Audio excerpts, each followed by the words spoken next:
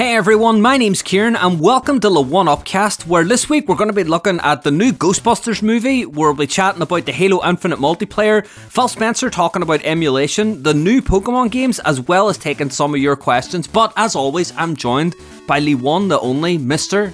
Daniel Ferry. We are back at it again. We are back at it again. Oh, Kieran, I'm grabbing my microphone. I need to talk. I am dying. All right, you sent me a picture last night on WhatsApp. I'm sure because I saw it then on your Twitter afterwards. I was like, "You're getting mileage out of this picture here," and it's you ready to walk in. They see Ghostbusters, and I was like, "Right, can't wait. I know this is going to be good." See, as soon as that recording gets going, I know I'm going to fucking. I'm buzzing to hear it. What do you think? So we normally record on a Wednesday/Thursday. I intentionally didn't contact you until today because I wanted it to be fresh. So we're recording today, Friday, and it's going to go up today. So you're getting the freshest episode. It's so fresh, brand new for my spoiler-free review. So I'm going to be very vague. I'm not going to spoil a thing. Maybe we should do a spoiler review in a few weeks' time. Aye, we'll let the dust settle. Aye. Yeah. If you're interested in that, let us know. But let's talk Ghostbusters. Go for it. So the ultimate question is, am I happy? That is that. Go for it. Are you buzzed about? Are you buzzed with it? I am happy. I'm very, very happy. Good. Did I think it was the best thing ever? No, I didn't. Right. It's a good movie. It's not a great movie. Right. I bet you're surprised at me saying that. No, we see that's a good thing though, because I know that your expectations and your hopes were really high. So the fact that you're coming out and you're talking about it critically makes me think that. So I think maybe I'm going to look at this as very. I went to this movie, and I'll be the first to admit, with massive expectations. I blame the trailers. Maybe I shouldn't have watched the trailers, but I mentioned it about 2 weeks ago, it's pulling on my heartstrings, etc. Went on very, very hyped, like a child yesterday. That photograph that you mentioned, it was my wife that took the picture. I literally went and got ice cream and popcorn, and I was so happy, so happy going on. Let's just get straight on it. Again, I'm going to be the floor is yours. Spoiler free, so people don't be panicking. I'm not going to ruin a thing. Anything I talk about is things that you've already seen in trailers. So if you haven't watched the trailer, there's a level of expectation here. I mean, trailers are pretty public knowledge, so I'd say go for it. So ultimately, straight away, I would give it a 7 out of 10. It was a good movie, and I was happy with it. As a Ghostbusters fan, I walked out happy. It's going to sound quite negative, but the thing with it, right? So Jason Reitman directed it. His father, Ivan Reitman, did Ghostbusters 1 and Ghostbusters 2. Right. So he's taken up the mantle now, and he has been tasked with, after, I think it was 1983 when the first Ghostbusters movie came out. He's coming out almost 30 years later and making a sequel. So it is really a sequel from Ghostbusters, not Ghostbusters 2, from Ghostbusters. Right. It does acknowledge Ghostbusters 2, but you don't have to watch Ghostbusters at all to watch it. So Jason himself has been given quite a difficult task where this movie has obviously been made with 2 frames in mind. One, we're going to introduce Ghostbusters to a brand new generation of people. Right. And also we have to make this film way of acknowledging its past and its fans, because obviously they don't want to. If he just went out and did a brand new movie and didn't acknowledge the past or whatever, there would have been an uproar. Yeah. So the problem ultimately that I found, and this is my biggest takeaway, and this is why I didn't think it was a great movie, I think it hurt the movie, was to me, again, Ghostbusters is one of my favourite films ever. Believe it or not, it's not my favourite, but it's in my heart. It is in my heart, but the problem is that Ghostbusters 1, let's call it Ghostbusters 1984, or 1983 or whatever. Ghostbusters, the original, pacing to me anyway is perfect. Within the first 30 minutes, the entire cast are introduced. You know who's the quirky one, who's the nerdy one. You know everything. You know the premise. You know by the 30th minute, they're catching ghosts. They're out in Act 1, and the whole premise has been, and the structure of the film has been done within the first 30 minutes, and it's an hour and 40 minutes long. Mm-hmm. So you have the premise, and the film just runs away of itself then and becomes this iconic piece of cinema history. Yeah. The problem with Ghostbusters Afterlife, and again, it's the difficult job that Jason Reitman had, is that he obviously has to make this film pleasing, you know, its fan base. However, he also has to introduce a new generation. Yeah. So it's kind of like spinning plates. And the problem that I had with it, and this is just my problem, people might go on and go completely disagree with me, but I would be interested to hear other people's takes, is that so what he's done is, again, this is not a spoiler, a lot of the film, there's so much information thrown at you from the get-go, like so much, it's like boom, boom, boom, boom, but it's kind of like playing catch-up. It's kind of reminding you, this is a Ghostbusters, and this is what happened, and this happened, and this happened, but as a fan, if I wanted to know that, I could just watch that one. And, you know, and then they're doing that, but then they're introducing this new cast as well. And there's just so much. And they try to squeeze it in, and you can tell it's heavily edited. And before you see a ghost or a proton pack or whatever, I think you're approaching nearly the 50th minute mark. To me, and that was a bit long, because in my head, I was just like, right, just get on it, just get on it. You know, you know, and don't get me wrong, there's Easter eggs galore there for every Ghostbuster fan to be happy. So it wasn't like I was sitting there going, hurry up, going hurry up, going hurry up. I was enjoying it, but I was waiting for the movie to get going, if that makes sense. Because again, touching on the original Ghostbusters, and even in Ghostbusters 2, you know, those movies move quite quickly, and you know, there's no. Certain elements just felt like a slog, you know, and then. But when it gets going, so the final, let's just say, the final. So it's a 2-hour movie. So from an hour 20 at the end, so the final hour and 20 minutes, fantastic, right? Really, really good. So all the themes are there, and you know it's really good. The cast is actually excellent. There was a standout role, the girl in it. McKenna Grace is her actor's name. She plays Phoebe. She's the little nerdy girl. Mm-hmm. You've seen her in the trailer. She's Spengler's niece. She is brilliant in it. She is basically, she's fantastic in it. She plays the role so well. She's like an awkward, nerdy kid, and she beats to her own drum. So it's not like, you know, when you look at the trailers, you get the impression that she's Spengler. She's not Spengler. She's her own character, and she's actually excellent. And then she has a wee sidekick in it. I'm not going to say too much there, but the duo on screen there was so good. It actually took away from other characters, including Paul Rudd, believe it or not, who was good in it, but her performance was so good. You know, kind of like all the other characters were almost like an aftermention. Yeah. There's a romance angle on it, and you just don't care. It's almost like they stuck the romance angle on, just to kind of, I want to say romance angle. Anybody who's watched it, well, I say romance, the teen romance angle, so it's not really a spoiler, but it's kind of just there to kind of put somebody into a Ghostbusters jumpsuit, if that makes sense. Right. But when the movie gets going, it is fantastic. Once they get the introductions, the long introductions and the long backstory out of the way, and it gets going and the proton packs are out, and again, it's in the trailer, you see them chasing a ghost in a car. All that's fantastic, and the nostalgia throughout is brilliant. There's Easter eggs galore.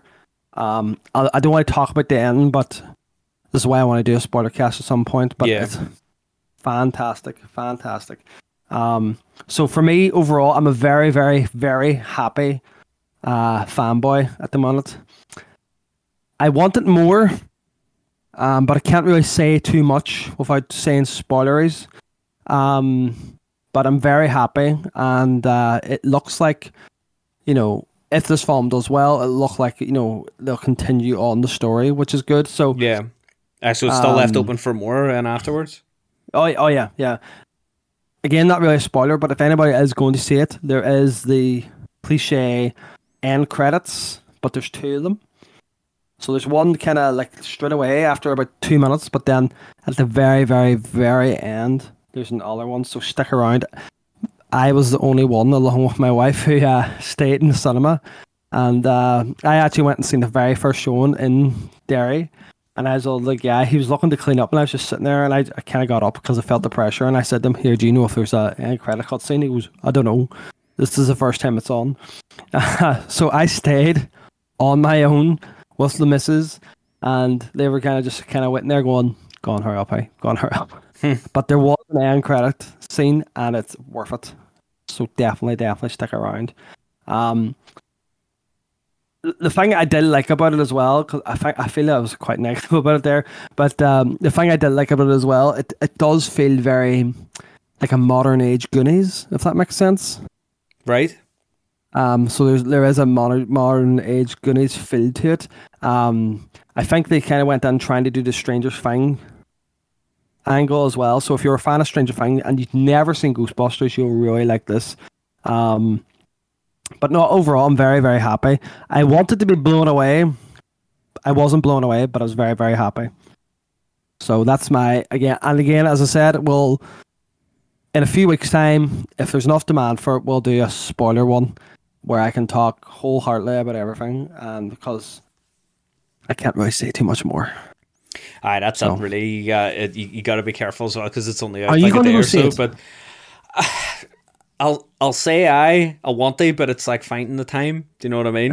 But it is on my list of things. Like I do want to see it, especially since I put myself through the last one. The last modern movie. I feel like I need to watch another one to kind of bring myself back around. But anyways, I'm glad to hear you enjoyed it. Anyway, whenever you said that you were going, I was like, yes, this is gonna be perfect. And I was crossing my fingers, and that's why I was dying to text you last night and be all, just tell me, did you like it or not? But I was like, no, I'll leave it, and I'll go on fresh because I know we're gonna record it today or at some point today.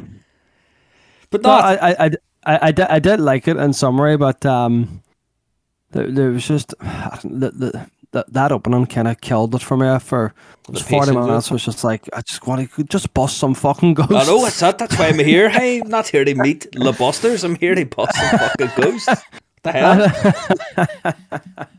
Perfect.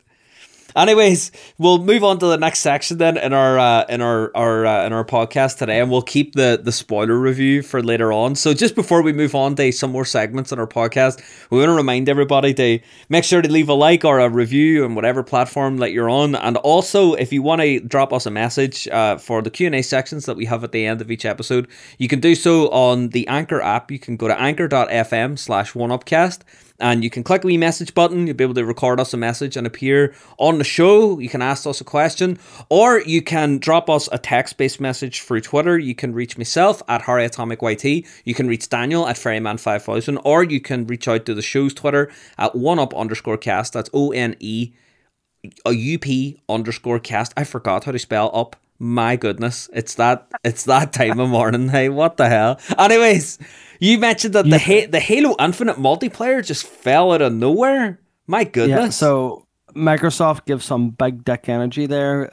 Last week it was their 20th anniversary.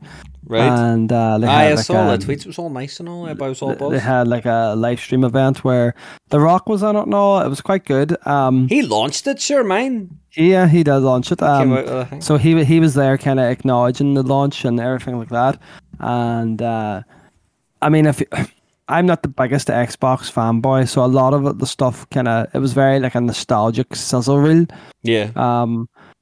So you would have buzzed off it actually because they chatted a lot about the 360 days and things like that. I've been following a good bunch of it, free Twitter and stuff, and it's nice. It's made me want to pull out. Well, not pull out. I mean, it's already connected up here. It's made me want to take me 360 from the upstairs TV to the main TV again, like upgrade it back to like the main setup.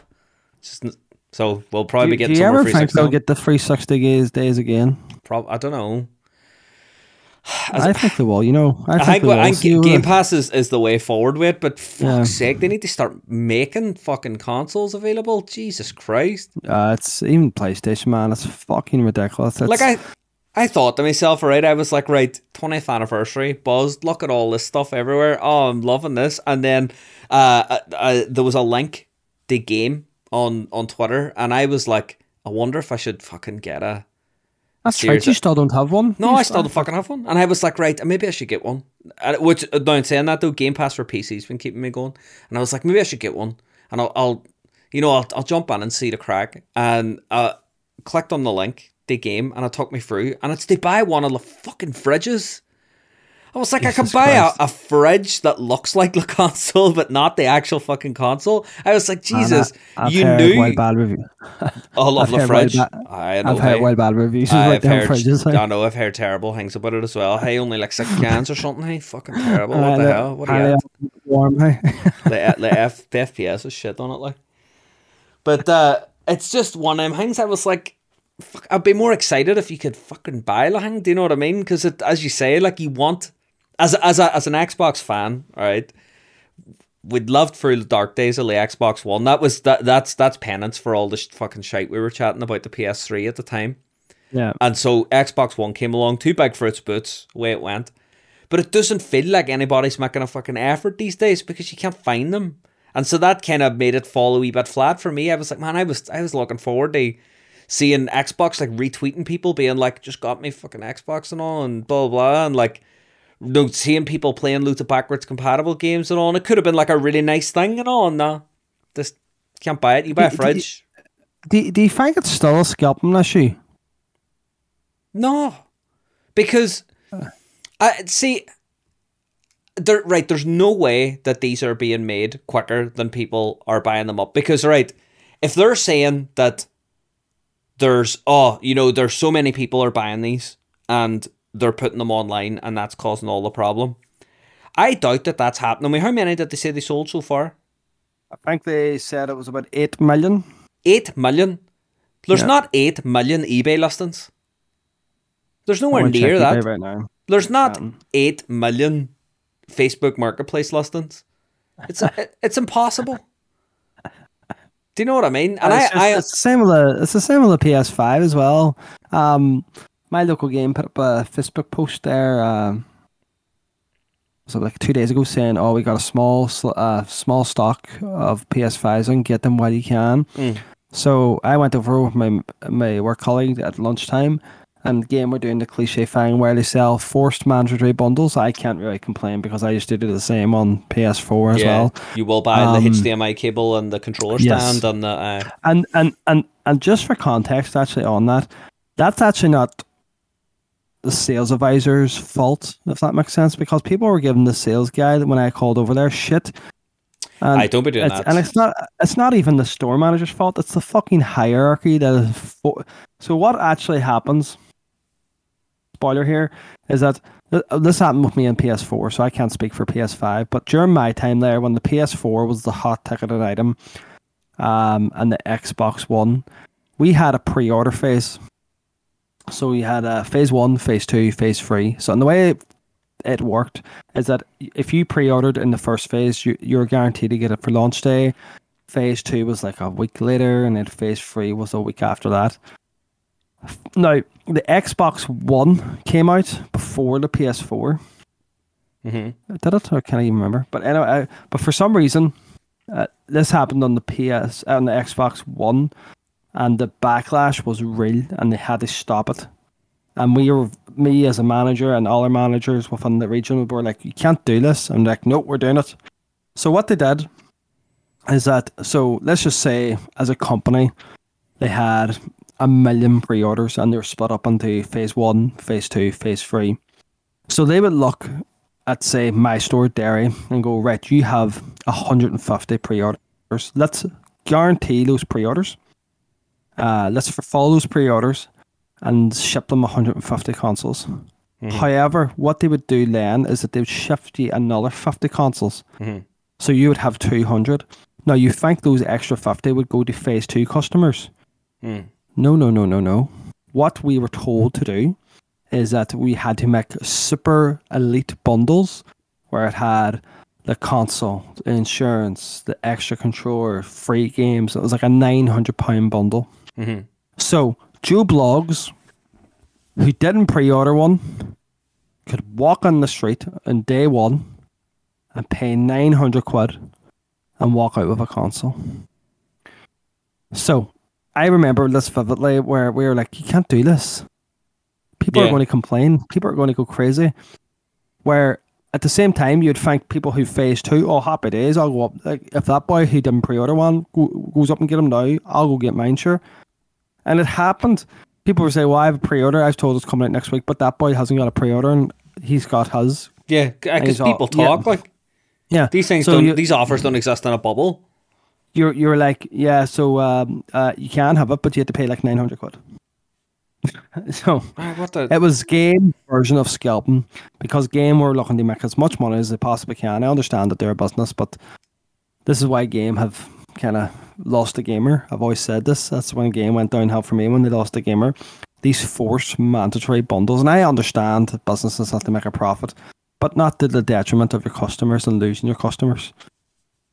So I don't know. But anyway, as I went on, so I went over there the other day, and they were selling these mandatory £800 bundles. So if you wanted one, which is horrible, especially even now, it's horrible when things are the way they are. And one of the guys was getting shit thrown at him, just like, oh, well, not physical shit, but oh, you shouldn't be blah blah. And he was, oh no, but you know, I've been told I had to sell them at this blah blah blah blah.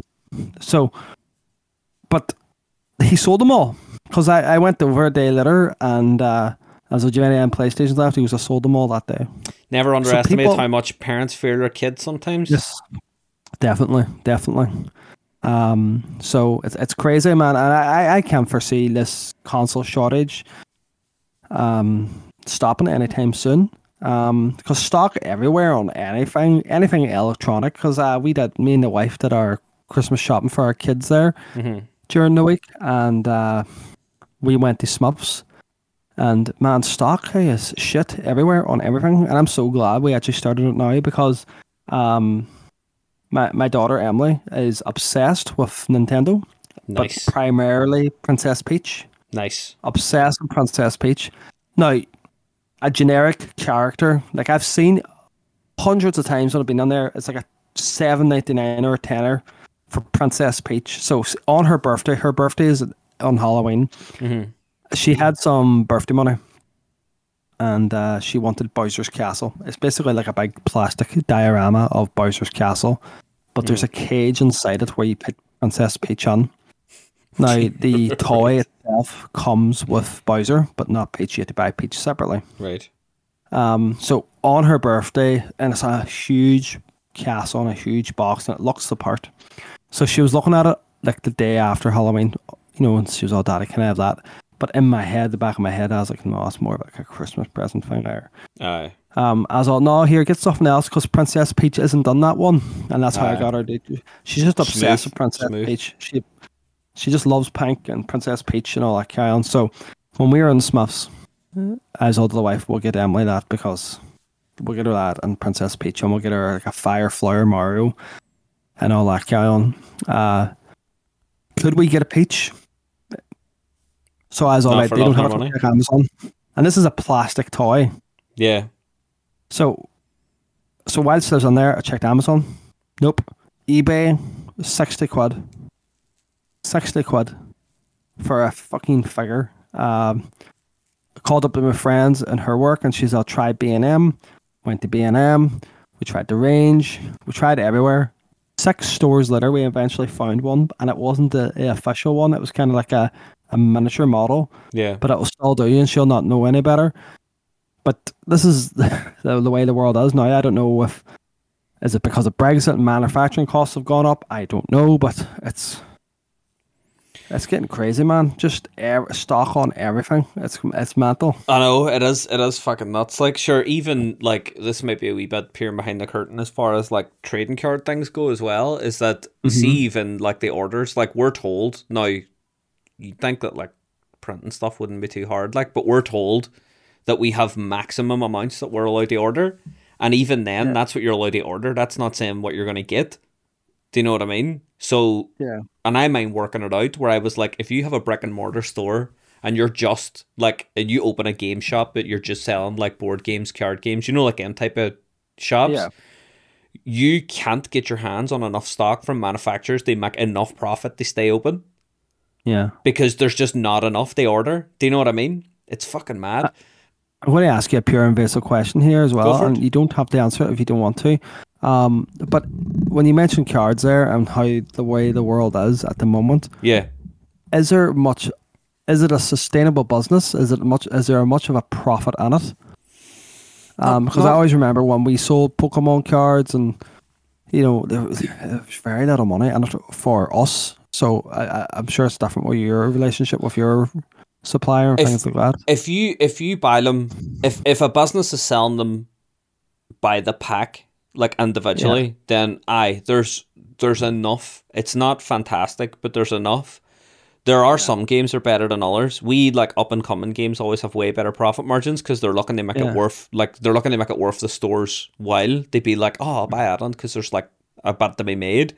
However, at the same time, less people are going to buy it because it's less well known, so it's like a volume thing as well.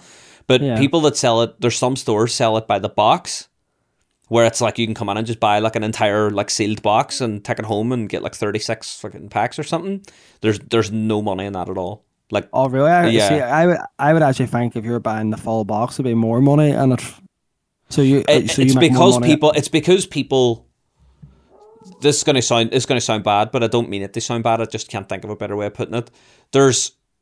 People are conditioned because of online pricing.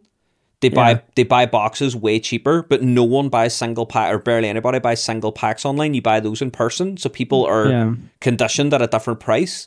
So with Pokemon, it's like you would buy a box for like 100 or like £110, whereas packs are like £4 each, which will come out at like, what's 36 times 4? Like 138 or something. Yeah. So there's like a difference of like £28, but that's a lot whenever you're talking about something that only costs like 130 or something. You know what I mean? Yeah. So whenever you're selling them as like full bulk units, there's no money in it at all, which is just it's weird. That's like mental. I know. And then I always thought it would be all the way around. But if you could get your hands on 500 of them, then that would be grand because you'd be selling loads of them. But you can only get your hands on like 40 of them. Do you know what I mean? If even. Fuck, 40 is probably a bit much. Do you know what I mean? Yeah. So there isn't really that much to be sort of made. So even if you do sell them all at the highest profit margin you can get, you can't make that much because you're only getting a small amount of them. Do you know what I mean? Because there isn't enough to go around. But which only leads into what you're saying about there being like fucking stock shortages of stuff everywhere. And you mentioned something on an offhand comment as well earlier. So I was looking through eBay, and the average going price of a Series X at the minute is £550, and brand new they're £450. Crazy. That shows me that you know yourself that if you want to sell something online, you have to price it to move. If you price it at the same as everybody else, it's not going to move. So we can say then that the average going rate for an Xbox Series X, not including postage because postage is charged everywhere, is probably about 540 to 530. Because and the reason why we're not seeing them is because that's the price they sell at. Do you know what I mean? In fact, even better, I'll go on while I'm talking and I'll check sold listings as well.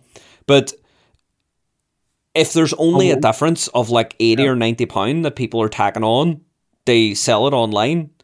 It shows that, you know, people are getting some amount of them, but there's not like the shortages before then. Do you know what I mean? Yeah. If the like.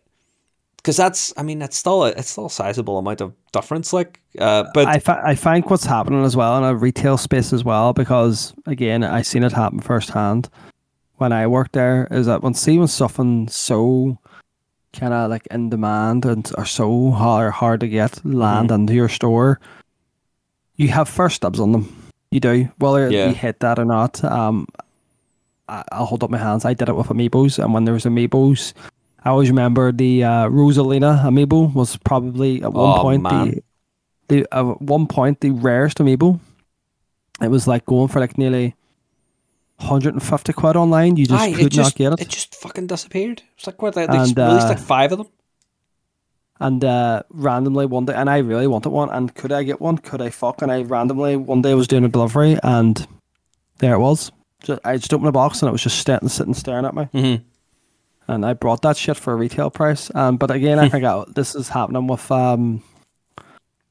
these consoles as well. Like a member staff is going to just buy them And take them home and fire them on dibs. eBay. And again, like they work there, but I hope they kind of have a rule where if you buy one, it's one, and that's it. That the store's managing it too. Because at the end of the day, I understand that you want to give your staff perks because your staff are working there. But at the same time, you want your store to have product too because you want your customers to get it so that you're known in the community as a store that actually is able to get things. Rosalina amiibo on eBay is 80 quid at the minute. Is it back up to fucking 80 again? Jesus, 80 quid or buy it now, brand new, sealed, 80 quid or best offer. Jesus Tell you what, I have about 50 amiibos, and I honestly think, this could be my wee retirement fund. I have a sealed, I think you have one as well, the gold Mario amiibo. Yes, from Walmart. That was a Walmart exclusive. Man, a pain in the ass trying to get that. The amiibo board, say. Do you remember that in the days of the amiibo hunting? That was so I know. Good. Have PayPal want gold Mario? Just posting every day. So there you go, £125 for a gold amiibo Mario sealed. So there you go. I know, that's it. There's one here. Buy it now. No, this is never selling. Buy it now. UK seller, brand new sealed, £399. Aye. So what's happening there is that people either one sold, one available. He sold one. He probably sold one at a lower price. Because if you change the price on the same listing, then it'll still keep the wee tag under it that says like the amount that are sold.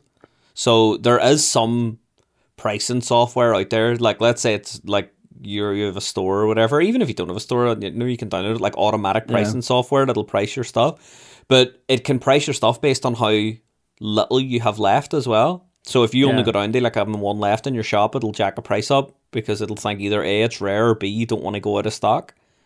So there's a whole load of reasons why some things are like up at like mad prices, which is a bit nuts. But Nintendo have always been notorious for stock, even on these. Do you mind the Wii? But for some reason, you can get Switches no problem now. I know, it's mad, isn't it? A console's out, you can go and fucking buy it. It's crazy. Like you could walk on there anywhere and buy a Switch OLED. Yeah, like everybody thought those were going to be sold out because I don't know if you noticed, but CEX had so these Switch OLEDs retail for like 320 quid. Right. And on the first day, CEX were offering to buy it for you for like 340 or sorry 440, like 120 quid more.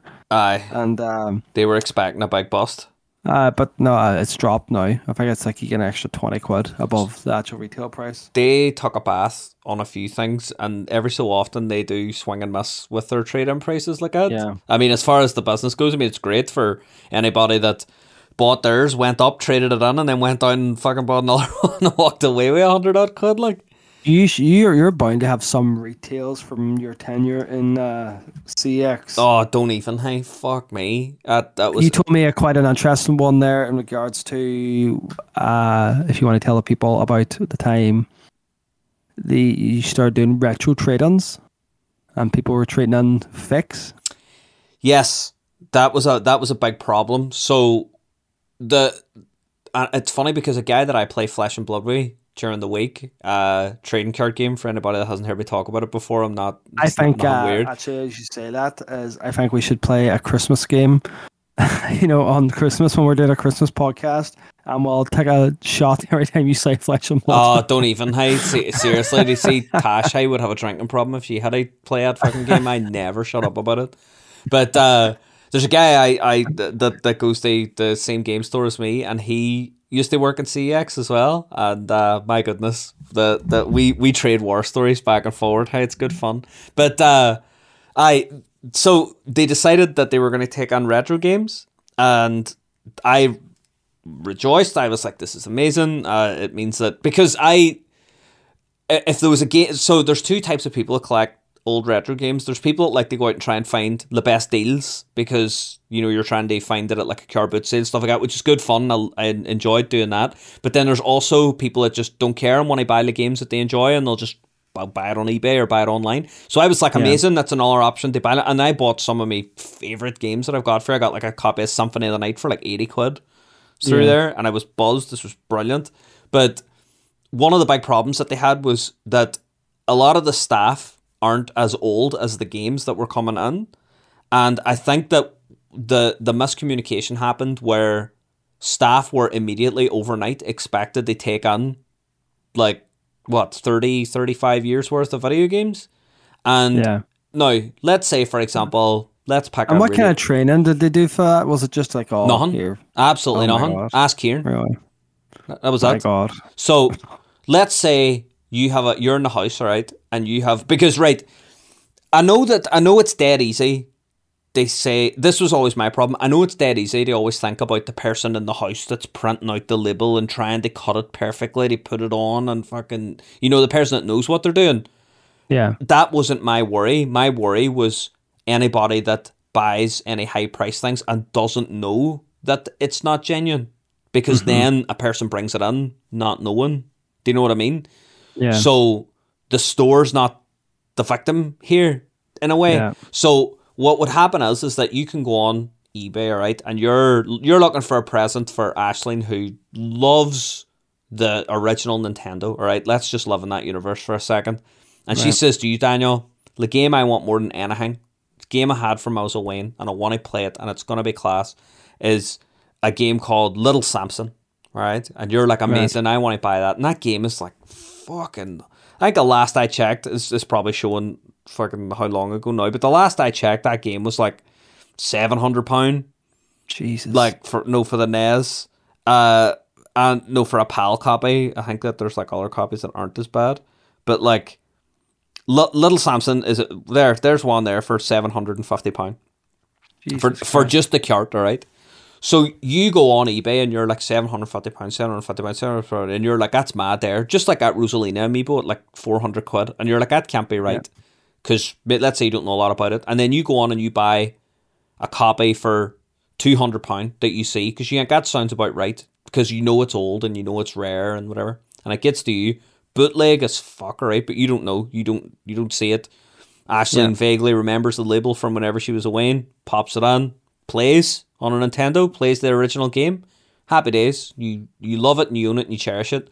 Then you take it and you think, you know what? I'm going to pass it on to somebody else now. And you go on to CEX, and CEX are offering, I don't know, what the fuck CEX offering on a little, I don't even know if they buy Little Samson, but let's say that they offer 400 quid for it, cash, and you're like, fuck, that's good there, I'm going to take that on, that's great. And you take it on, and the person standing behind the counter's 19, never seen a NES before in their life. The only NES controller that they ever seen was the one that came with a Switch. Yeah. No idea. And they look at it and they go, looks like a NES game. They look at the bottom and go, them pins look like a NES game. It's a bit expensive, so I'll do my due diligence. They pop it on a NES, turn it on, Little Samson plays, they take it out, look at the label, a couple of scratches. We'll give it a near mint condition, because there's 3 conditions or whatever, to give it near mint. Yeah. You walk away, 380 quid or whatever, you're out the door, you're loving life. That goes on the shelf, £700. Nobody knows. Do you know what I mean? At this point. Because the person in the store, I remember one time somebody came in with a game and it was expensive as sin. I can't remember what it was. I think it was like a fucking Game Boy Advance game or something that was worth like 200 quid. And and those wee things are held closed by a tri-wing screw on the back. Right. And I was like, right, I'm going to check the board, because there's a website you can go on and you can look up images of all the boards inside the cartridges. Would that not be frowned upon though if it was such a rare game? Oh no, not at all. That's that's the done thing. In fact, there's people there's people on eBay when they're selling these rare games will open them and take a picture of the board so that you can check on the eBay listing and see the board. So now if it's not done, it's considered a touchy sort of thing. And I remember lifting a tri-wing screwdriver and going out, and I understand you're working with the public too, so I was going out and saying, listen, I need to make sure that this is a real game, so I'm going to do this in front of you. I'm going to take out this wee screw, and then the wee plastic cover lifts off, and then I'm going to take a look at the wee board inside, and I'm going to check these things, and I'm going to compare it to this image. Is that all right with you? No bother, blah, that's great. And I opened it and looked at it, and it unfortunately it wasn't a genuine copy, because it was the label threw me off. Because and did the guy know, or no, didn't know. There's I know it was fucking terrible, but it happens like, and there's wee tells about the on the label that you can look at and go, I don't know, like it's thrown me. And again, you got to do your due diligence. So I showed him the image against the board, and I was all, look, we can only buy them in if the board looks like that there. This one looks like this. So even though it might not, but no, I tried to be soft about it. I was like, even though I'm not saying it's not real, I'm just saying that I need to make sure it looks like this before I buy it on, blah, blah, blah. Yeah. No, I understand, buddy. Happy days, blah, blah. Everybody was happy. Everybody went their separate ways. And I remember being you told them to get the fuck out. I was sweating the sweat off my brows. Oh, Jesus, I could have got fucked that there. Hey? But I remember then being asked. Go down to Daniel and game, he might take it off. I got on the game. Hello, sort you. He's a fucking noob, that boy. Cash in, Ritter, it's grand. Just tell Kieran said you. But there was people asked me, there was staff members then came up and asked me afterwards that said, like, what was that you were doing? And I was like, oh no, I was just authenticating a game. And it fucking didn't. But here, sorry to interject you here. Yeah. I had to interrupt you here and I had to ask a question. Were you doing this on your own due diligence, or was there like a communication from head office saying these need to be checked? No, I was doing this for me. I was doing, and this is so this is where this is probably still happening then, because you're in the know. Like, you're down with all this stuff. This is your baby. You have a fucking YouTube channel, and you know all this. So what's stopping fucking like Rambo? I know he loves the show. He listens to this every week. What's stopping Rambo from fucking Alan expressing a wee copy of DuckTales on the NES, and walking on the Belfast CEX and going, oh, here, she's a wee Christmas temp. Here, I want to trade this on. The only thing stopping a customer doing that is the staff member who's checking the game. Really? Yep. That's insane. It's the only thing and stopping you. To your knowledge, they still have nothing in place. To my knowledge, nothing's changed. That is however, I'm going to put out the possibility before some CEX employee slaps me, or CEX HR person comes after me or something, or marketing team, things could possibly have changed. If CEX, if anybody, if on the very slim chance that any CEX person is listening and wants to clear anything up, I will happily mention next week on the podcast whenever I think I'm doing a solo one next week. We'll see, but I'll happily mention any redactions or changes or anything. But as far as I know, nothing's changed, and that's crazy. I know. So crazy. I got asked after checking it, why is that? What were you doing? And I was like, I was just checking the board to see if it was real, and it wasn't. And I was telling them, like, look, if anybody, and I was trying my best to sort of help out. I was like, look, if anybody comes in, you can check, this website, and there's this website for SNES games, this website for hanging. I was sort of trying to add them to like a favorites folder, because so basically you were training them. I was trying my best, because I was like, I don't want anybody getting stung for this. Do you know what I mean? I don't want anybody getting in trouble or anything. Or maybe this is me with my manager's head on me, but if that was me and I had a member staff who did that off their own back to save the business money, because that's ultimately what you did, I would be fucking not only highlighting you on a call or something I would actually, this guy needs to do the training across the board. This guy needs to go into every store, get Harry, Kieran. Every week he has to go to a store, blah blah blah, put you in a new position, effectively going, right, this is our trading expert, because as we said, it could potentially happen. You see it all the time in these I can't remember the show where they always go on and they're like, oh, I've got this rare item and I'm walking to sell it. Like, you need that educated eye. So as you say, like, there's been many times from conversations with yourself where I've been in there and I've seen a copy of like GoldenEye. I'm like, I could go ahead. So I'm trying to I'll not lie to you, right? I've got loads of stories running through my head, but I'm trying to wonder how close to the line I really want to run here. Mm-hmm. So we'll see. You right. This all started with you talking about I want a Series X. No, in fact, we'll go back even further. This is off the back of Halo Infinite multiplayer. Oh, I do remember that. I mind that happened. Well, we'll get back to it. So, if you bring on a game, all right, and you're buying retro games out of there, right? And you're looking in the window and you're like, I want to buy that game. But let's just say, for example, you also know what you're looking for, all right? And you look and you go, oh no, that Pokemon game, because Pokemon games were the main culprit here. Yeah. And these things were faked as far back as the Game Boy Advance has been about. I'm guessing, sorry again to interrupt, but I'm guessing they were easy to identify because of the colour of the casings. I'd imagine if neon yellow, if it was bright yellow, that's a fucking fake. Some are and some aren't, but 99% of the fakes of Pokemon out there, if you know what you're looking for, are really easy to spot in terms of like the colour of the case. Even the good ones are still easy to spot. There are a few that require a wee bit more poking and prodding, but you'll find out. You'll never fully authenticate a fake one as a real one. But what you were walking past and you were seeing some in the window that were obviously faked, all right? Obviously not real cartridges. And I remember sending emails to I had just left at the time, so this was just me as a member of the public, all right? And I had sent a message to their the customer service team. Nothing internal, wasn't using any of the old like internal emails or anything. This was just 100% as a member of the public. Now, this is my experience as a member of the public now, not as an employee. Again, for any CEX people fucking listening on and building your legal case. But I sent an email saying, with photographs, took a photograph discreetly in the store of the item and said, listen, this Pokemon game that's on your store down in XYZ isn't a different store from the one I worked on as well. Wasn't real. And just letting you know, because this is sitting in the window, it's currently for sale. I know on your website you say that you only sell genuine versions of games, so just thought I'd bring this to your attention. Rock on, like. And the first, I want to say 3 or 4 times, I got a message back saying, right, thank you very much for bringing this to our attention. We will send a message to that store and that store will remove the game from sale.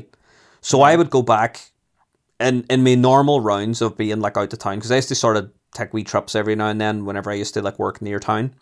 And it was actually a different CX. I don't want to give it away, but either way. And it was lifted from the window. It was gone. Happy days. And I felt like as a customer I'd helped out. Do you know what I mean? Yeah. I felt like I did something good. And then there was a time I emailed in, and again, it was a photograph, and this one was very obviously faked. Like, this one was really bad. And I remember saying, listen, at this point, it was kind of like, it's me again. You know what I mean? I'm back. You're like the Robin Hood of... I know, I'm back again. This game isn't real. Just letting you know, seeing it in your window, it's currently for sale, blah, blah, blah. And I'd always be nice and try and list out the reasons why that it was, but not being like cocky about it. Just say, listen, it should be in a case that looks like this. As you see in the photograph, it's not blah, blah. There was never a version released of that. And then I got a message back that said, thank you very much for your comments. No, this is me paraphrasing because this was years ago, but it was like, thank you very much for your comments. Sometimes customers replace the cases on their own games, so we don't check that anymore. See you later. No way. I was like, okay, so you're just basically telling me to fuck off at this point? Jesus Christ. Yeah, and so that's it. I suppose we should probably move on to the next fucking topic. Speaking of things that are... possibly fucking dodgy. Phil Spencer was in the news recently. He's been chatting away like mad about legal emulation. Crazy. Maybe he got caught in CX. Maybe he's on CX, man, and you get that copy backwards compatible from a 360. And then it wasn't really, it didn't boot or something, and he was all, They get this piracy back on. Hey, need to get emulation up and running. Hey, fuck it on for a penny and for a pound. Fuck it, like. But so I know, still reeling. But so they put us back on track again about the legal emulation thing. Is that Phil Spencer came out and mentioned in the news this week? Yeah, he was talking about a few things this week, but I'd make it my point of only fucking saying bad things about one business at a time. So Phil Spencer came out and mentioned about legal emulation and said that he wants it to be a situation where there's like an executable or something that you can have on like modern consoles that within reason can run the majority of older games. And I'm assuming that he means within, the realm of your own ecosystem. Like you wouldn't have an Xbox, 360 or an Xbox Series X installing like a fucking SNES emulator or something. I'm assuming he's not talking about that. I'm assuming he's just putting over the fact that they've done all this backwards compatibility stuff, and they would do emulation on a game by game basis within reason, as he mentions. But do you think this is going to get any traction at all? I find, well, the Series X kind of already does it now. You can put up like developer mode, and you can install like third-party applications, and people have done like YouTube videos with RetroArch. And like I did that on mine. Did you? I did it on me. I had a second Xbox One, like with one of the wee white ones. Can't even fucking remember the name of it now. The Xbox One S, that's the one. And I installed RetroArch on it, and I had an absolute blast playing my old collection and all. It was great. Well, for context of that, I literally dusted off my Wii U there last week. The thing hasn't been turned on in about 4 years. Mm-hmm. I literally pulled it out of the box and it was clattered and dust and everything. And as I touched on earlier, my daughter is obsessed with Mario, and a bit of the backup, I've updated and everything, but I actually did the homebrew and I put the RetroArch on it as well, just so she can, because I don't have access, and I touched about this 2 weeks ago. We don't have access to certain games. Yeah. So Nintendo have a select handful of games on the virtual console, which I have poured, yourself, probably way too much money on the virtual console. On Wii Shot Wednesdays. Do you remember those? Oh, hey, every Wednesday, hey, get your points ready. It's time. Get that. Love that, hey. But I literally just RetroArch had ROMs from a USB and had just all like Super Nintendo, Game Boy Advance games, and she just sat playing them on the tablet. And again, this is if anything, I don't think Phil should be getting relegated for it. If anything, he's actually thinking ahead. And I've said this weeks ago where I was talking about the N64 Online. It should be the full library. Dan did, boom, there it is, all of it, instead of this trickle feed. Because what Phil's actually doing is that he talks about wanting to preserve games, but a lion's share of the games cannot be accessed anymore. So for the likes of, like we talked about Ghostbusters at the very start, there where we're introducing a new generation to a new franchise that is beloved by millions. Mm-hmm. Like there's probably people out there who are Sonic crazy. Could you imagine like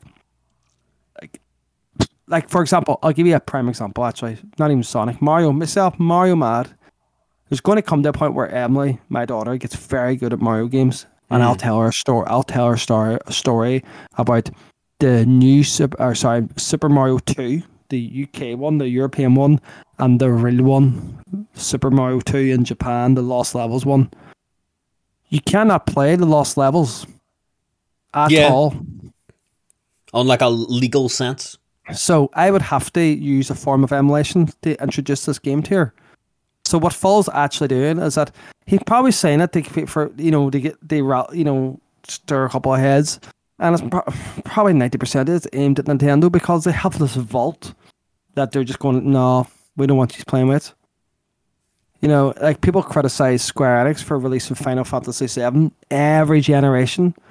But you know what? It's a fucking cult classic. I would do the exact same thing as a business. Why Nintendo don't do it every generation? Just have the full access. And I understand there's legal and fees and all this carry on, and is there much money for them? But if you're giving people access to everything, this wouldn't even be a topic of conversation with Phil. Mm-hmm. But the reason why emulations exist is because if I wanted to play, for example, Warhawk Yeah. Warhawk. It was a PS3 third-person shooter, online only. Fantastic game. The servers are shut down, but there was kind of like a wee side single-player game. I can't play that anymore because the server is offline, but I have it in disk. Mm-hmm. But I can't play it. But the PC modding community have taken the code of that and made it playable Yeah. on a modded PS3. Now I haven't modded my PS3. It's still in a box somewhere, but maybe someday, just for nostalgia's sake, I'll go on and go, you know what, I'll do that just to play that game. But I shouldn't have to do that. Yeah, I know. I actually find a system and mod Yeah. it to within an inch of its life, and who knows what the So legal ramifications of that are. And I don't think this topic conversation is going to go away anytime soon. No. I think if anything, it's going to get more and more accelerated as time goes on, because we live in an on-demand culture now where everything's at our fingertips. So if you want to watch something on Netflix, you can watch it right now. You don't have to wait till 9 o'clock at night, where everything's instant and play, and I have it now. But then if you want to play Super Mario Bros. 2, the Lost Levels, you can't.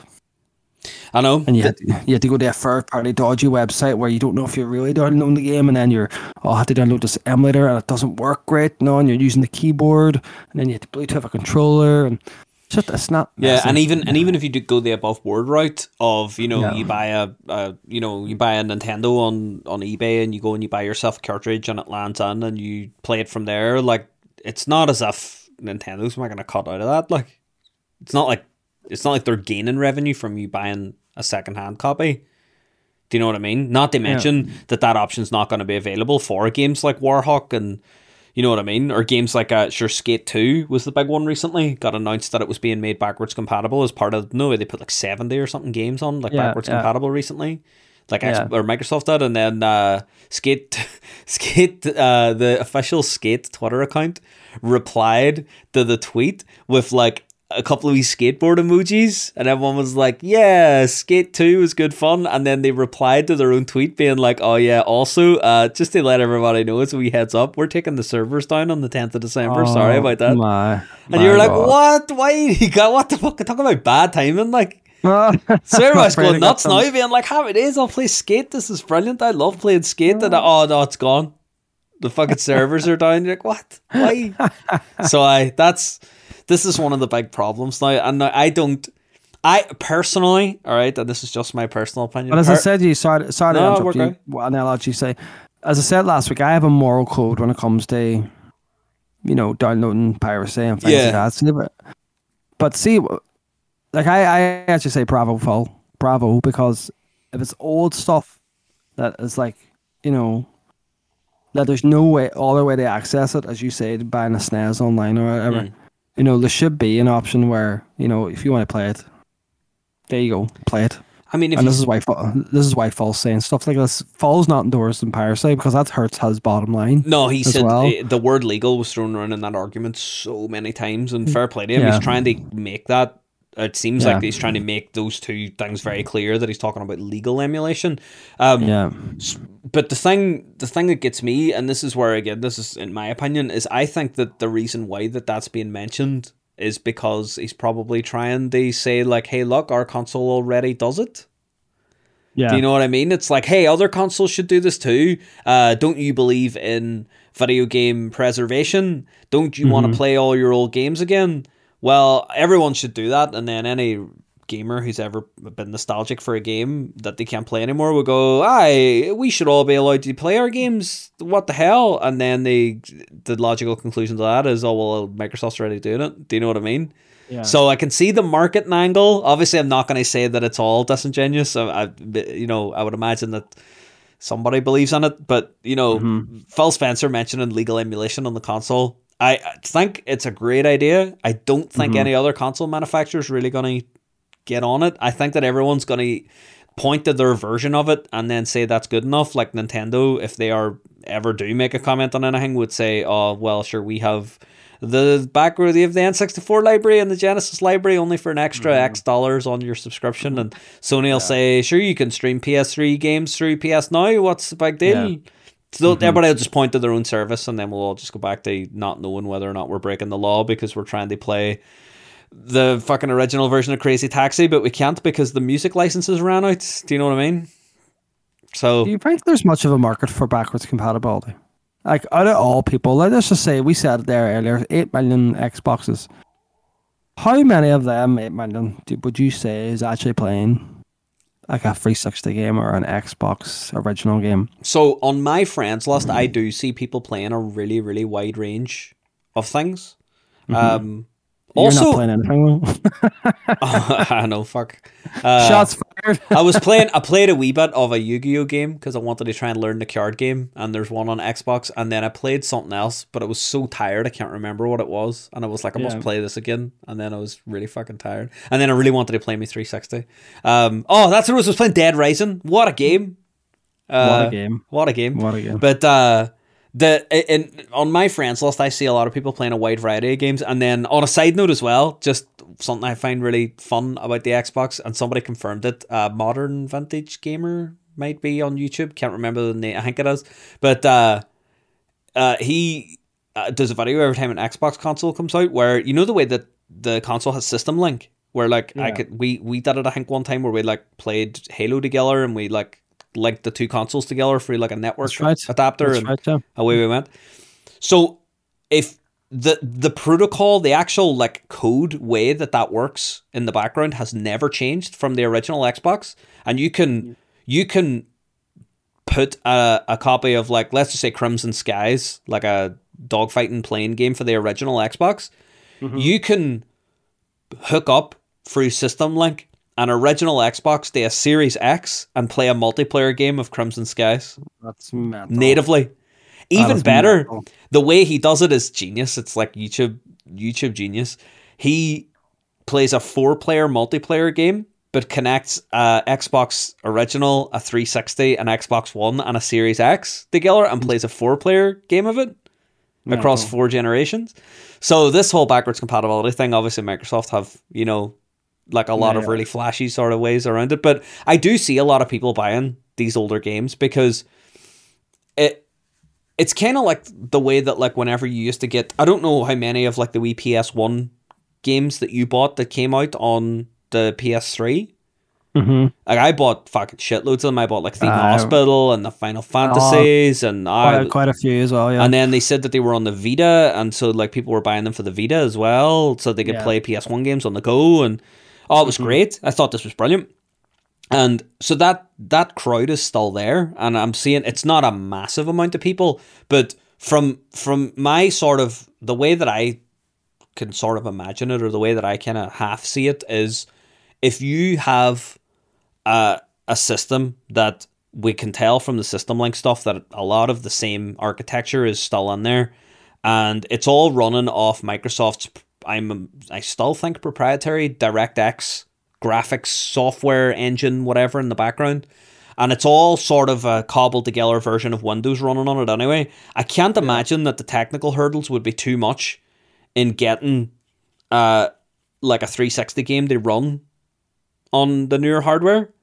And so with minimal impact and the potential of more sales, I could see it being a value prospect for any company. I mean, like, look at Rockstar. They did it for Red Dead Redemption. Remember Red Dead came out, and it was like, oh, it's where we've upscaled the textures to 4K, and everybody went fucking mad and bought it out the ass. And there was a couple of people in our work, whenever, like, the last place I used to work down here, that all arranged, like, we should all play fucking the original Red Dead online or whatever, and everybody went home and fucking bought it digitally, and away they went. And it just seemed like that nostalgia audience is still willing to spend money on the games if there's like a really convenient digital way of buying it, and some people don't really care about getting the original media, especially if they have digital only consoles. Do you know what I mean? Yeah, exactly. Yeah, definitely. It is crazy. Like, I just think. Do you remember these wee consoles where I can't remember the name of them, where they kind of can play NES games, and they can play Super Nintendo games, and they can play the Retron 5s? That's the boy. There's going to be, at some point, like, Retron might release a console where you're going to have all these cartridges, but they're going to take discs too, and it's just going to look like a monstrosity, because the likes of Nintendo, and as you say, oh, our Switch Online service is available, or Square Enix, oh, our copy of this game is blah blah. But it's there's one out already. I can't remember the name of it, but the way it works is that you buy a box, and it's like this like original wee box, and it takes cartridges and stuff. But there's like expansion ports, and then if you want to add more consoles, you just buy an expansion and like plug it on the side and make this fucking homunculus of like single console HDMI output fucking emulation or whatever. But I think with that, and I think I don't think that what Phil is saying is so all like that Retron 5, for example, that's all for physical collectors.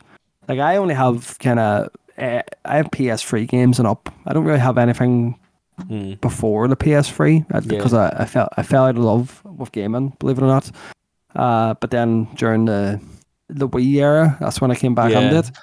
But I don't even have Wii games. But I think like a perfect example is I don't think if Super Mario Galaxy 2 can't get anywhere, I don't want to buy a Wii to buy Mario Galaxy 2 to hook it up via composite cable. I'm just not going to do it. And the fact that I'm even saying that I know how the cabling works, if I talk to 100 people who absolutely adore Super Mario Galaxy 2, they're not going to want to do that. They're just going to go, well, can I not just play it on my Switch? Aye. Make these things readily available digitally. And I think that's what Paul's trying to say is it's the digital push. So yeah, and especially with things like cloud streaming games and all becoming more, and I think 5G is going to be a big selling point for that as well. I mean, there's no reason why these things couldn't be run remotely, and there is still an audience there for them. People are more than happy to play games that they remember, and there's always a nostalgic audience. There's entire industries built around the back of nostalgia. It's not that it's it's not that you're not making the money, and I understand that not every game can make it, because he does make a point, Phil Spencer, whenever he mentions this, about saying within reason, and I can imagine that being like, well, Crazy Taxi is a really good example, because the whole soundtrack, or maybe even the original Tony Hawk's games, even though they did get remade, so kind of my point's a wee bit moot on that one, but the soundtracks are a big one, like the music licenses, so you would need to retool the whole experience, and retool the whole soundtrack. Possibly even license new songs, because these licenses expire. Sure, remember Lego Lord of the Rings, was it, disappeared from stores like Steam and like digital storefronts for like a couple of fucking weeks, and then because they had to renew the license with New Line Cinema for Lord of the Rings, and then the game became available again. Just one of those things. It's like WWF No Mercy. That'll never see the light again ever, because of licensing music, so many wrestlers' faces, and they all want a piece of the pie. Chris Benoit's on it, all that kind of. Yeah, it's too much. It'll be too much work to go back and actually retool that so it works now. So at this point, it's like, right, that's maybe not within the realm of reason. And so at that point, you could make a case of like, okay, this is. So the argument that he brings up that I can see is that he sort of mentions, and this is what I took from it, is that it sort of implied that other industries are doing this. Like, you can go on Netflix and watch like classic movies, do you know what I mean, that have a soundtrack that maybe includes some like licensed music or whatever, do you know what I mean, and yet we can still watch those like on a modern digital service, do you know what I mean? Or you can go on and listen to like a DJ track where like samples were used. Like, you can go on and listen to like, say, Daft Punk's like Discovery album on Spotify, I think, and there's like sampled, like they used samples all over that album, and I'm assuming they were all licensed and all. It probably would be, since it got actually released, but like those aren't. It's not like anybody's pulling Daft Punk from Spotify because they used a sample of like a 70s funk track. Do you know what I mean? Yeah. It's they're in other industries they seem to not have this problem, but in the gaming industry they do. Yeah. It's like, oh, the license for a World War II footage is expired, so no more fucking Metal Gear for you. What? What? The fuck are you talking about? What the fuck do you cares about that? this leads to the whole digital versus physical argument, but that's another topic. That's a whole other topic, and my God, we've bitten off a lot today. So so we're going to skip the next topic. The next topic was that Pokemon Brilliant Pearl and Shining Diamond, I think, or Brilliant Diamond and Shining Pearl, whichever one of those is out today. Have played it. Is what you would expect. It's a Pokemon game. That's it, really. It looks kind of like the Link's Awakening graphics, so fill your boots. Enjoy. Do you not think it looks like, what was the Hey Pikachu one, was it, or? Oh, like Let's Go Pikachu or whatever. Yeah. Why does that look better than this one? I don't know. I honestly don't know. Have they just reskinned the GBA game or Game Boy game? I think it was just because they were being faithful to the DS version. If you look at the way that the Let's Go games are done, they're done with like more kind of realistic model proportions. The same way that like Diamond and Pearl, or not Diamond and Pearl, the way that, like Sword and Shield were done, or like the 3DS games like X and Y, Sun and Moon were.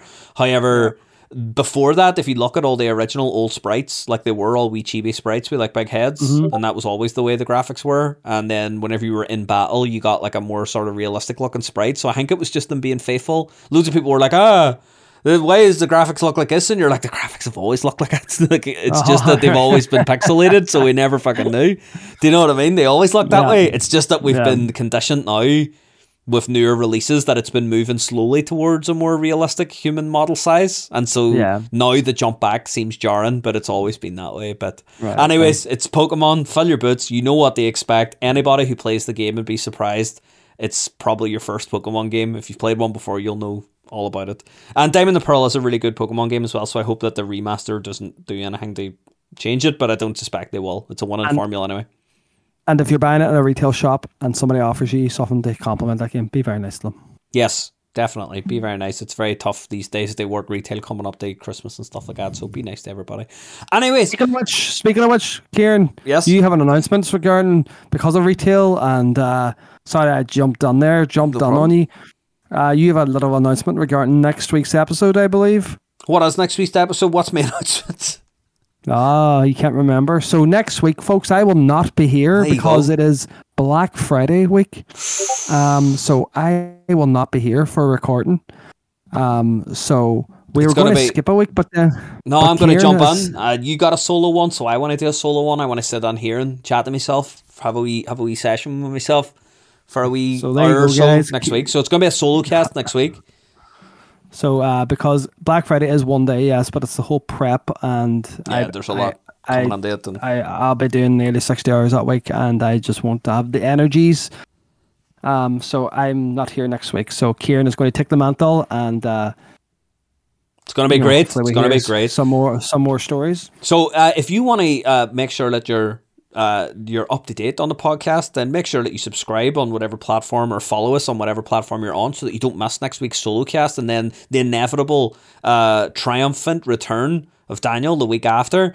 But if you want to reach out and drop me a question for next week's podcast, you can do so by going on anchor.fm/oneupcast, clicking on the wee message button and recording us a wee voice message, or you could drop me a message on Twitter at HarryAtomicYT. You can send Daniel a message as well on Ferryman5000, but then he'll just forward it to me, or you can go to our OneUpcast Twitter, which is OneUp_cast, ONEUP_cast on Twitter, and you can drop us a message there. Anyways, we have 2 questions this week. The first one coming from long-time listener, long-time questioner, Rambo, who says, what is your favourite PS1 game that you think could benefit from a modern remaster, and why is it G-Police? You know what, G-Police? What a game, hey? What a game. I only actually played the demo disc. So did I. What a game! No, it was surprisingly good at the time for like the controls, like the wee flight controls were surprisingly fucking good. I didn't know as well. I mean, I think it's meant to be a Blade Runner game or something. I never knew that it was, but was it? I think so. I'm not sure. It just I was looking it up whenever I saw the question. They try and like just sort of what does the G stand for? I have no idea. We're gonna have a bunch of.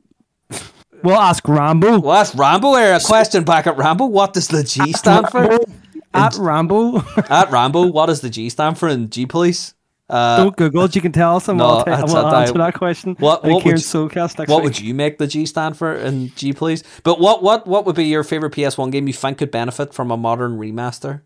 So, I'm going to. This is a bit of a cop out, but there's a question next which I'll full on, which I'll talk about this game again. But if I had to say what game would benefit from a remaster, and it has kind of already been done, but it wasn't done good, was Metal Gear Solid. So Metal Gear Solid. So it was done in the GameCube, Twin Snakes, but they broke the game. They put a first person mode on it, and it just didn't work. When you're fighting Vulcan Raven, the guy in the tank, you're not meant to do that first person. It made it too easy. Yeah. But no, I think if they did a modern remaster today, 4K, 60, and had it all shining, all glory, I would buy the most expensive collector's edition. I would salivate over it. So to me, a proper... Plus, the GameCube was turned 20 years old yesterday, so it's been about 20 years since it... So it needs redone. And speaking of gaming anniversaries, Kieran, today is the 1 year anniversary to the day of the PS5. Isn't that fucking insane? A year that's been out? Jesus Christ. year today. So there you go. There you are. What about you? What would They fucking remastered everything. Everything's been fucking remastered. Final Fantasy VII was remastered. Spyro was remastered. Crash was remastered. I think Soul Reaver was remastered. If not, it has some pretty good sequels. Metal Gear was remastered questionably. Silent Hill was remastered questionably. Like, I'm really digging. The only ones that I could... What, sorry? Croc, we need to bring it back. Croc, Legend of Logobos. Did you hear the story behind Croc? Like, where it came from? No, and I thought it was just like a Mario 64 clone. Oh, it's the other way about. Mario 64 is a Croc clone, apparently. No way. Sit down. Let me give you the quick version of this, all right? But Croc was made by fucking Croc Legend of the Gobos. Was made by Gobos. That's it. It's a fucking paradox. It was made by Argonaut Software. And Argonaut were the people who made Star Fox. I was about to say that's Star Fox guys. Star Fox people. And so Argonaut pitched the idea of a 3D platformer to Nintendo, as the story goes. And they came in and went, hey, Nintendo people, we have an idea, because Star Fox 2 was cancelled for the SNES, and they went ahead and made Star Fox or Lylat Wars over here for the N64, and then they went, hey, instead of doing all that, we're going to work on a 3D platformer prototype. What do you think? And this will probably tie it together now. And they were going to make it star Yoshi. Right. And then Nintendo went, nah, we don't really think that that's going to work. Sorry. And then they went, well, we've already made most of this fucking game, so what'll we do? And they changed Yoshi to a crocodile, and they put it on the PlayStation. No way. And the Sega Saturn, and there they go. Argonaut made the 3D platformer. And then they went to a trade show that year. It might have been E3, might have been some other one, and they went to the Nintendo booth, and the reports is that they went there and saw Mario 64 being shown off. And they were like, you motherfuckers. And apparently Shigeru Miyamoto went over and apologized and was like, sorry about that. But turned out it was actually a good idea. Jesus Christ. So that's where Croc apparently came from. So I don't know if we're going to get a Croc remaster, but I would love it. Tony Hawk's 2 got remastered as well. So I'm trying to think. What was the other one as well? Oddworld, Abe's Odyssey. Did that get a remaster? It got a sequel on PS5 sequel. Did Tenchu Stealth Assassins ever get a remaster? It didn't. I think Tenchu could be a good shout. Imagine that, because the draw distance was wild, sort of shoddy on that. Do you remember Nightmare Creatures? Vaguely, what was that about? I loved It was like a third person. It was kind of Castlevania, but it was in a 3D environment. And fuck, I do remember that game. Jesus, that was brilliant. Remember? Oh that man, was fucking brilliant. You had a big sword and all, and you're basically running around the sandbox just killing vampires and werewolves and shit. They need that back. Nightmare Creatures, do it. And that was brilliant. Class. Anyways, that's our PS1 remasters. You have one more question that got sent to you. One more question, and we'll call it a night. Hugh writes onto us again, the fresh, ever so smelling great, fantastic Hugh has also wrote onto us again, and it smells so good, this question. So it's a genuine question for myself. So he says, Daniel, genuine question for you. Nintendo is obviously your first love, but you're also a huge PlayStation fan. What was the turning point that made you just as much as a what was the turning point that made you just as much as a PlayStation fanboy as a Nintendo fanboy? So, this has a multi-tiered answer, Hugh. So I grew up loving Nintendo, grew up with Mario from Mario 1 right up to, just loved them. I then, as I hit my teens, my older brother got a PlayStation, and was never really into it at all. Still had my Super Nintendo, my N64. I just played away at those, loved them. And then it was one day, my brother's mate came over with a few like discs and a black Extravision box. You know, the black boxes, they were just blank. Yeah. And he was all, here, there's a couple of games that I'm not returning to Extravision in Manchester. Work away. And there's shitloads of them. And one of them was Metal Gear. And I was all, well, what's this? And before then, I dabbled on PlayStation 1, but it was like, played the odd wee racing game here or there. Demo nothing. discs and all. Yeah, stuff like that. But then I put in Metal Gear, and Metal Gear changed gaming that night for me. Surely because we've gone from like a 2D and 3D mascot run around, and it was brilliant, and still love it to this day, to a cinematic, interactive experience. Mm-hmm.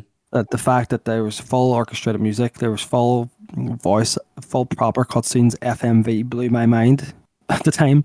And just playing Metal Gear, I think I finished it in like 3 days, just playing it I felt like I was in a movie. I felt like I was Snake, and it just went from there then. So back then you didn't realise about third parties and what was exclusive. You just played games.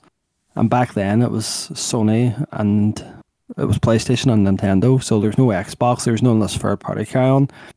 So it went then from Metal Gear to Silent Hill to Rappa the Rappa, and just, as time went on, just this love and affinity for these franchises just grew and grew, and my Nintendo got forgotten.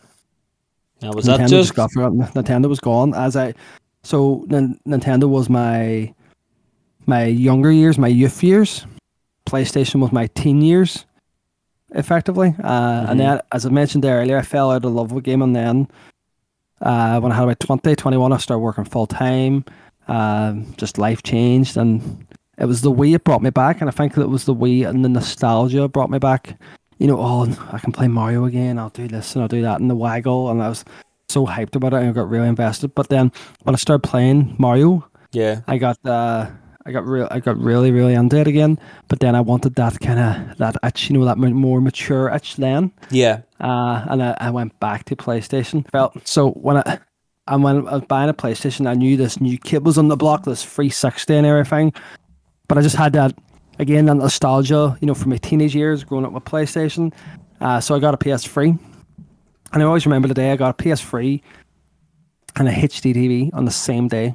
Just went up one time one day and brought both of them with GTA 4, and absolutely loved it.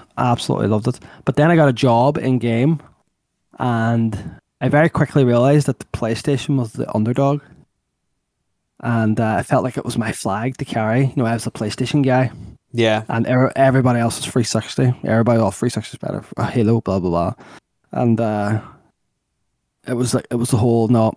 And I was talking about, how I knew, and again, it sounds like fanboyish, but I knew Sony would turn it around for the quality of their exclusives. Like, Xbox dropped the ball last generation. However, I am adamant that PlayStation still would have turned it around on the PlayStation 4 era, because the quality of their games that generation proved it. They capitalized, yes, on Xbox's blunder, but the quality of games that they released that generation and that was from the PS3 days right up. And so it was just, it was almost like brand loyalty. I knew it was going to happen, and being the underdog in a shop when there was like 7 or 8 staff telling you every day the PlayStation shite, kind of spurred my loyalty on even more. So I am a Nintendo fanboy, and I'm a PlayStation fanboy, and I think that's ultimately why. Just through being a kid, growing up from being a kid to a teenager and then to an adult. You know, I do like Xbox, but I don't have that. Yeah, you have a bit of a journey. Yeah, I don't have that love or anything for it. You know what I mean? I think Game Pass is fucking brilliant, and like I even said on a conversation there yesterday, I actually play my Xbox more than I play my PlayStation 5 because how good Game Pass is, and they're fucking killing it at the minute as well. Yeah. So it's good for gamers. So happy days. So that answers that question. So I think that's our show.